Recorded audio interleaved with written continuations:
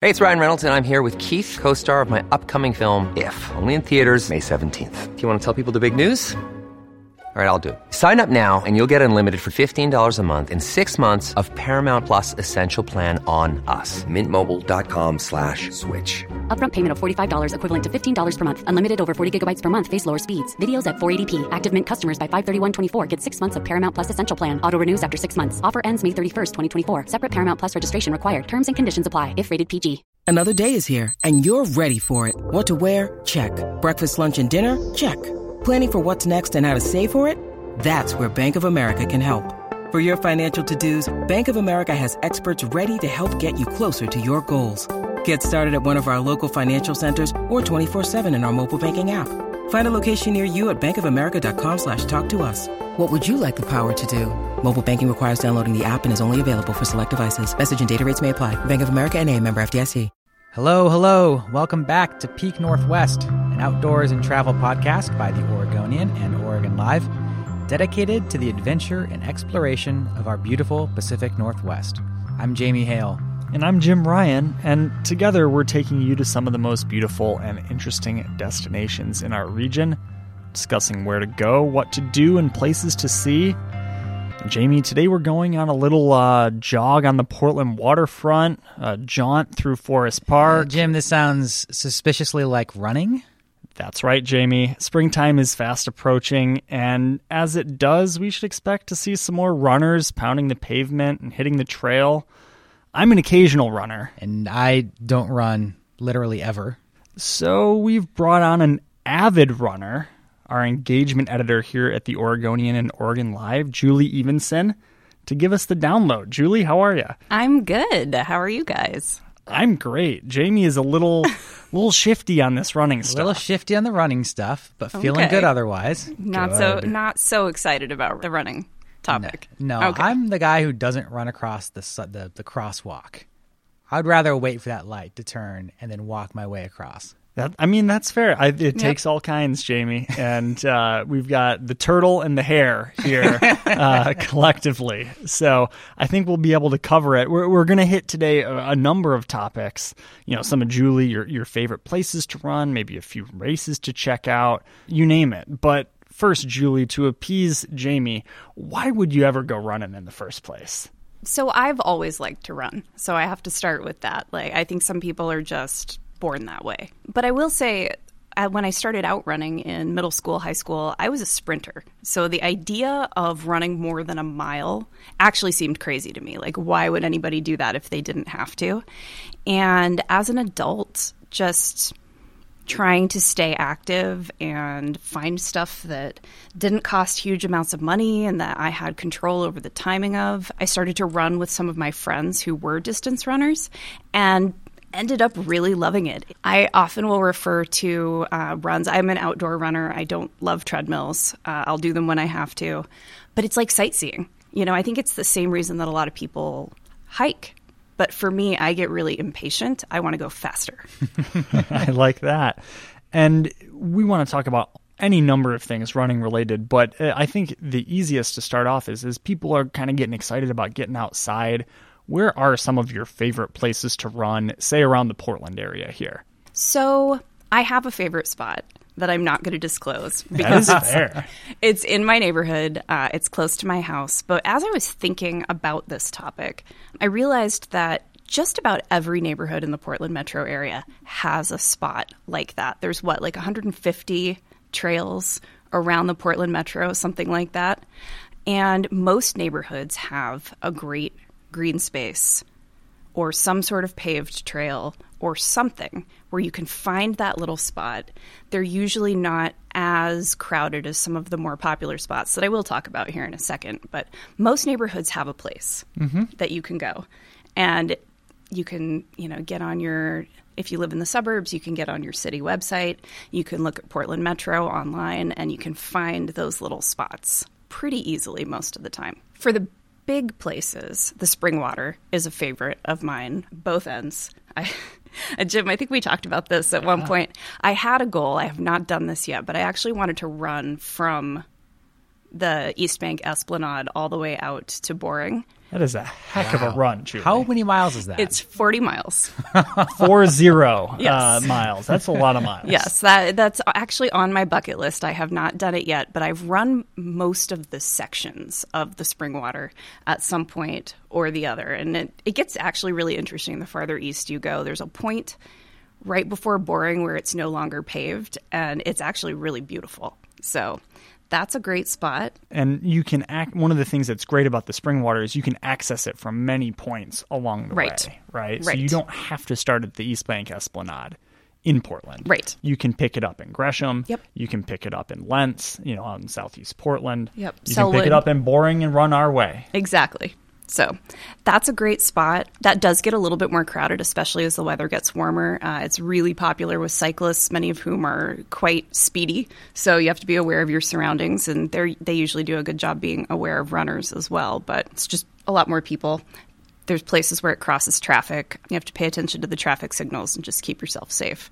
The Portland waterfront, the East Bank Esplanade, is great. I will admit that as the weather gets warmer, though, I tend to avoid it. It's just too much? It gets really popular. There's so many hotels right there now, and people want to sightsee and stroll, and it's wonderful, and it's great for Portland. It is less great if you're training for something because it just gets really, really crowded. But on a beautiful day, you're also right there next to the river. What I started to do as that would get more and more crowded is actually go a little bit farther south. You can, if you're running on the West Bank, you can actually run from like Tom McCall Waterfront Park down through the Southwest Waterfront and pick up the Willamette Greenway near the old spaghetti factory. That is a great run.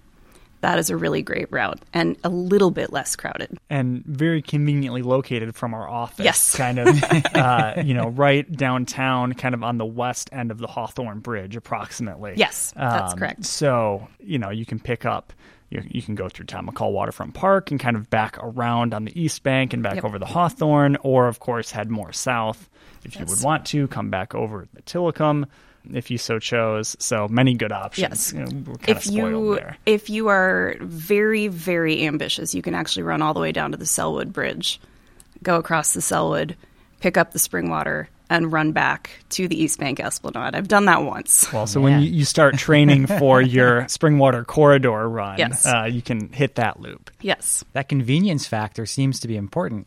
Absolutely. Especially for those who, maybe are trying to find time to fit running into a busy schedule. If you work downtown, here's a spot. Or like you mentioned, your neighborhood has a little greenway or this little paved trail somewhere. It sounds like that's a really important aspect, is finding these little spots to be able to get running into your daily schedule. Yep. And that's one thing that, as we all get busier and it's harder to find time, running is appealing to a lot of people because you don't have to be at a class at a certain time. The gym's not going to close, and you can fit it into your day in whatever distance and whatever amount of time you might have available. There are days where I might only run a mile or two, but I did it. It's done for the day, and it makes me feel good. Yeah. So. And everything we've mentioned to this point, Julie, is running on the road, right? And that's definitely one of the ways to get after it. The other way, of course, three ways. You could run on a treadmill or indoor track, and that's what I would consider Boring with a capital B, not to be confused with the end of the Springwater corridor. I would also say you can run on a trail that's unpaved, trail running as it would be known, through Forest Park or something like that. What are maybe the benefits of running on a road versus a trail, and if there are any trails that you think are particularly good for running? So one note about treadmill running, I don't love it, but it's better than nothing, and it can actually be really good for you, especially if you're somebody like me who hates to do speed work, where you're doing sprint intervals and things to try to increase your endurance and get faster. And that's actually one of the few things that I will sign up for a class for, because I'm really bad at making myself do it. But when you have a coach telling you need to go this fast and the hill needs to be at this much of an incline, especially if you're a beginner, it'll make that outdoor running easier. So the treadmill doesn't sound great, but it's actually really good for you. As far as road running versus trail running, I do both. I train on both surfaces because I like to do a lot of the races that I like to do are actually trail races, or at least partially trail races. It's harder. Trail running is harder in certain ways. If you have knee issues, it can actually be better for you depending on what type of trail you have chosen to train on. A softer surface. It's a softer surface than sidewalk or road surface, but it's also uneven terrain. So it's it's a good training environment for you because it actually helps build some strength. But there's also a little bit more of a hazard. Tree roots and, although the worst fall I ever took was on pavement. So ooh, we've all been there, done that. Yep. Not great. Are there any trails in the Portland area that you would shout out as being like, this is a good go-to running trail? So I mentioned that, at the east end of the Springwater, it's unpaved, it's trail. And it's pretty rural. Like it's, you're out in terrain at that point. The Leif Erikson Trail is a really, really good one. Through Forest Park. I mean, there's a bunch of Forest Park. Yeah, you name it within the park. My secret spot is actually a trail. And again, there are those greenways and green spaces throughout the Portland area that you can find in your neighborhood that will give you that little bit of, I think there's a bark dust trail in southwest Portland off of Barber that I have run before, but it's been a while. It's by the old YMCA right there at the base of the hill by OHSU, and that's a pretty good trail run, nice. If my memory is serving me correctly. So moral of the story is maybe you don't have to go super far out of your way to go find it. It's a matter of taking what is convenient for you, kind of as we talked about earlier. But if you wanted to go find it, Jamie, I'm going to play the hypothetical for you. So you are a traverser of trails. You know all the spots throughout the Portland area, but you don't run them. If you were to lace up your hypothetical running shoes, hypothetically, where would you choose to go? Powell Butte comes to mind because there's a lot of trails there and there's a lot of good mileage. And what I like about Powell Butte, too, is you get some incline going up to some of those mountain views, and then it goes down through the forest. So you get kind of a nice mix between some paved trail, some gravel trail, and then some of the forested trail as well. I've seen a lot of people run there. I've also seen people run on the Markham Trail, which we mentioned in a previous episode about hikes around Portland. Markham Nature Park is a great spot if you want to kind of run in circles and lose yourself a little bit, have more of that running meditation. I call it a walking meditation, but I guess you could do it as a running meditation. That's, again, part of the reason I like running. It feels like sightseeing. And if you do get to that point where you're really well trained and you can kind of just go into autopilot, it's very meditative, especially on a trail, especially out in nature. And I actually have a question for you, because when I go hiking on a trail, I tend to want to slow down more to experience nature in a different way. And the idea of speeding up sounds really fascinating to me. And I'm just curious how your interaction with nature and with the trail changes as you're running faster. Mm-hmm.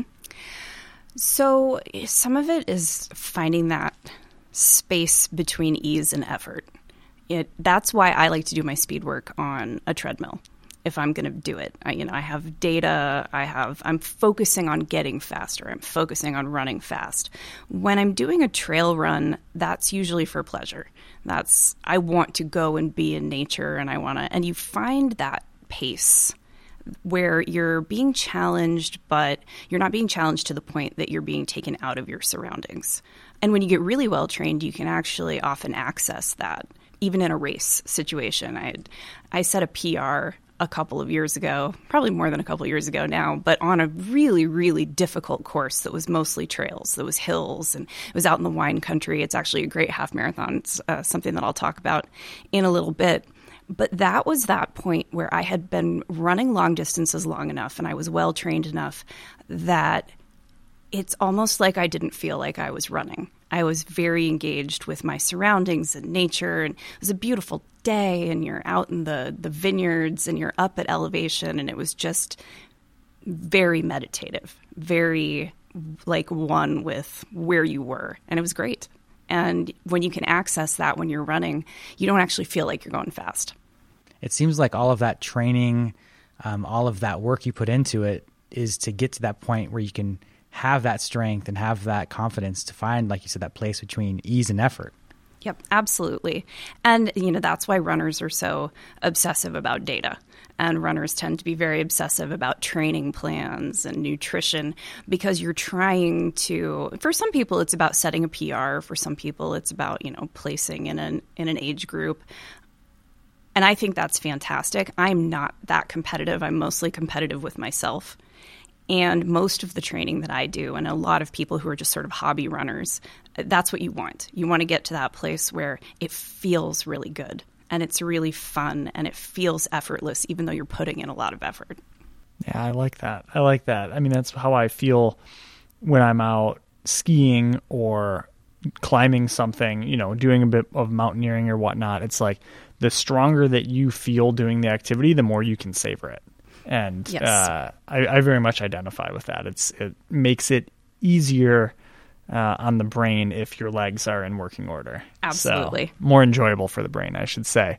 Your talk earlier, just a few moments ago, Julie, about the spring water and how you can I think I mentioned that you can kind of jump into it at many different points too, jogged my memory about the Wildwood Trail, another trail on the west side of Portland that you can kind of do the same thing, right? So you can do the entirety of it, or you can do 5-mile chunks, 2-mile chunks, 8-mile, you name it. I know that's a favorite of mine, and I suspect one of yours as well. So I've actually never done what you did, running the full Wildwood. And for reference, the full Wildwood was a video we did for our companion video series, and my partner was big into it. She wanted to go run the 30-mile trail, 30.2-mile trail in one go, and it was a goal of hers. And I'm like, all right, well, we'll give it a shot. And neither of us are super runners, but we kind of just muscled our way through it and had a really good time. But I can imagine for folks who are training for a bigger objective, it doesn't really get much better than the Wildwood.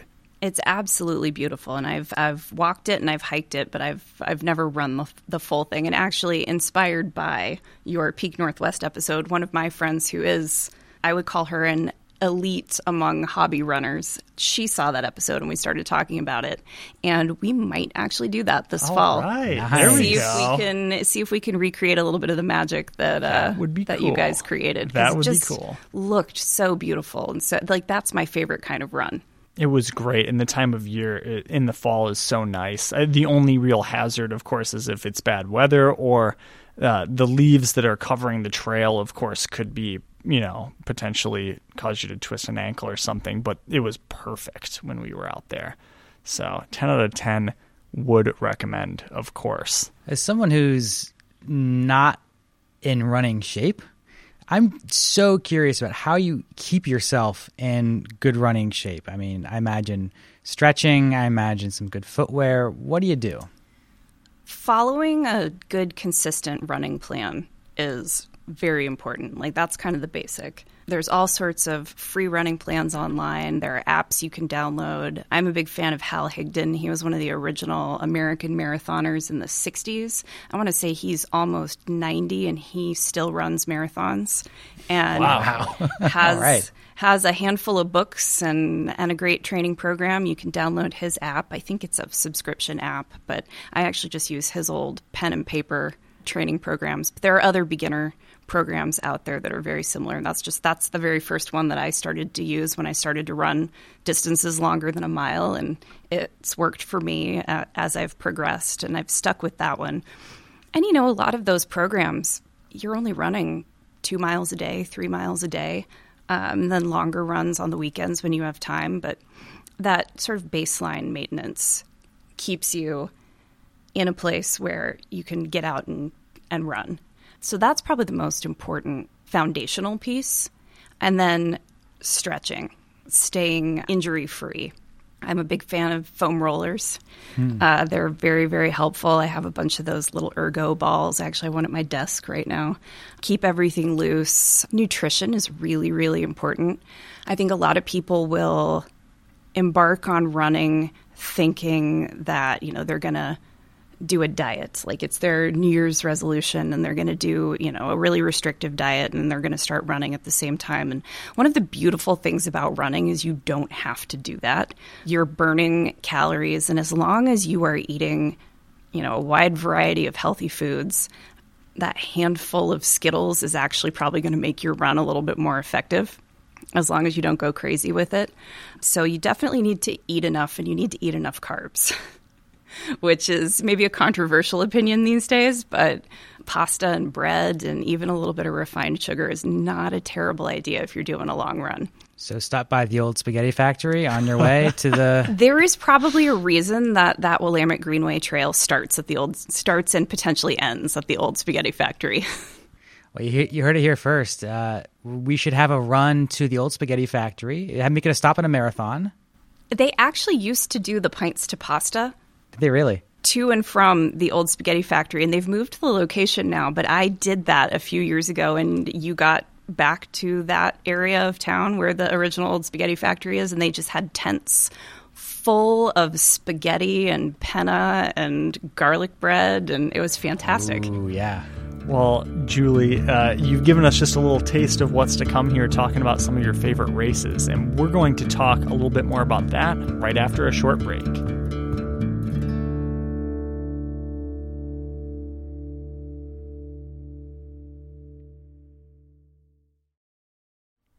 All right, folks, we are back here hanging out with engagement editor Julie Evenson, talking all things running. And for folks looking to kick things up a notch a little bit, Julie, you alluded to this earlier, but we want to run down maybe some of the races folks should have on their radar. Absolutely. So for people who are just getting started, I think it's the Oregon Road Runners Club. They're at orrc.net online if you want to look them up. They do a 10K series and a bunch of other lower distance races that are a little bit less expensive and a little bit more accessible. And it's a great way for people who either haven't run before or haven't run in a really long time to get back into running. My mother-in-law actually started doing their race series a couple of years ago, and she's very active, but she hadn't run in a very long time and got really into it and really enjoyed it. So that's a pretty accessible group of races, and I think they average 1 or 2 per month. So that's a great place for people to go and get a start. I have a friend who's a high school cross-country coach, and he had actually mentioned to me that a lot of area high schools will do low-cost fundraising races during the summer after the track season is over, where you can just go do like field day at your local high school. So that's something that people can look in their local community for, and that's a nice way to go. As far as more challenging runs, though, we're almost into March. Everybody gets really excited about the Shamrock. That is a very popular, very crowded race, but it's a good first race for a lot of people to do because it's right in downtown Portland. You can do it with your friends. It's kind of a party atmosphere. If the idea of that large of a crowd sounds terrible to you, I guess they're doing a version of that over in Vancouver now. It's the Couve Clover Run, I think, is their version of the St. Patrick's Day Portland Run. I mean, there's a ton throughout the year. I could do a laundry list, but...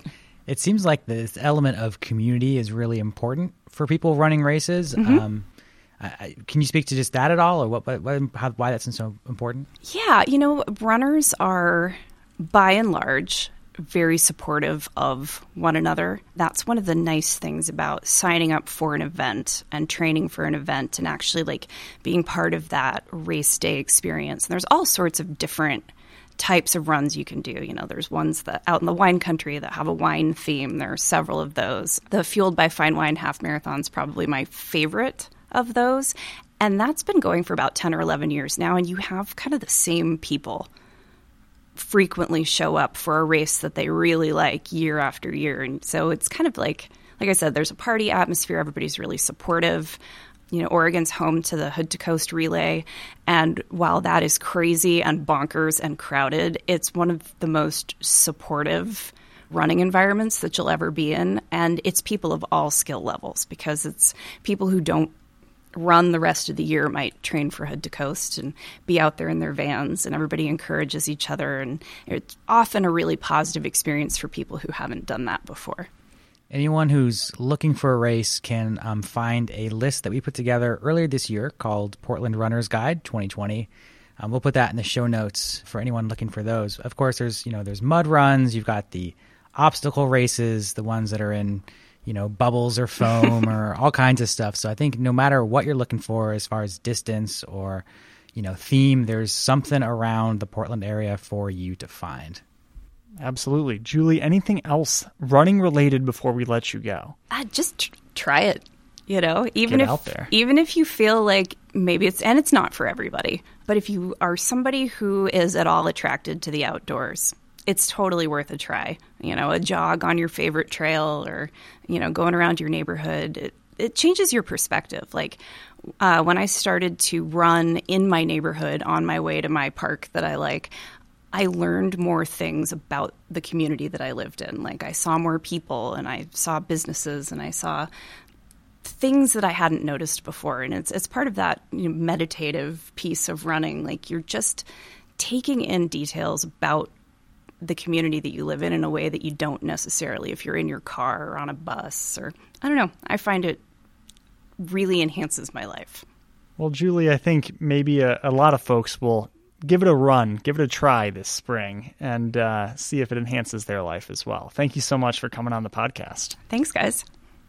So, Jamie, are you reasonably inspired to give it a shot now? I would say that everything Julia's talked about is inspiring for some people who are not me.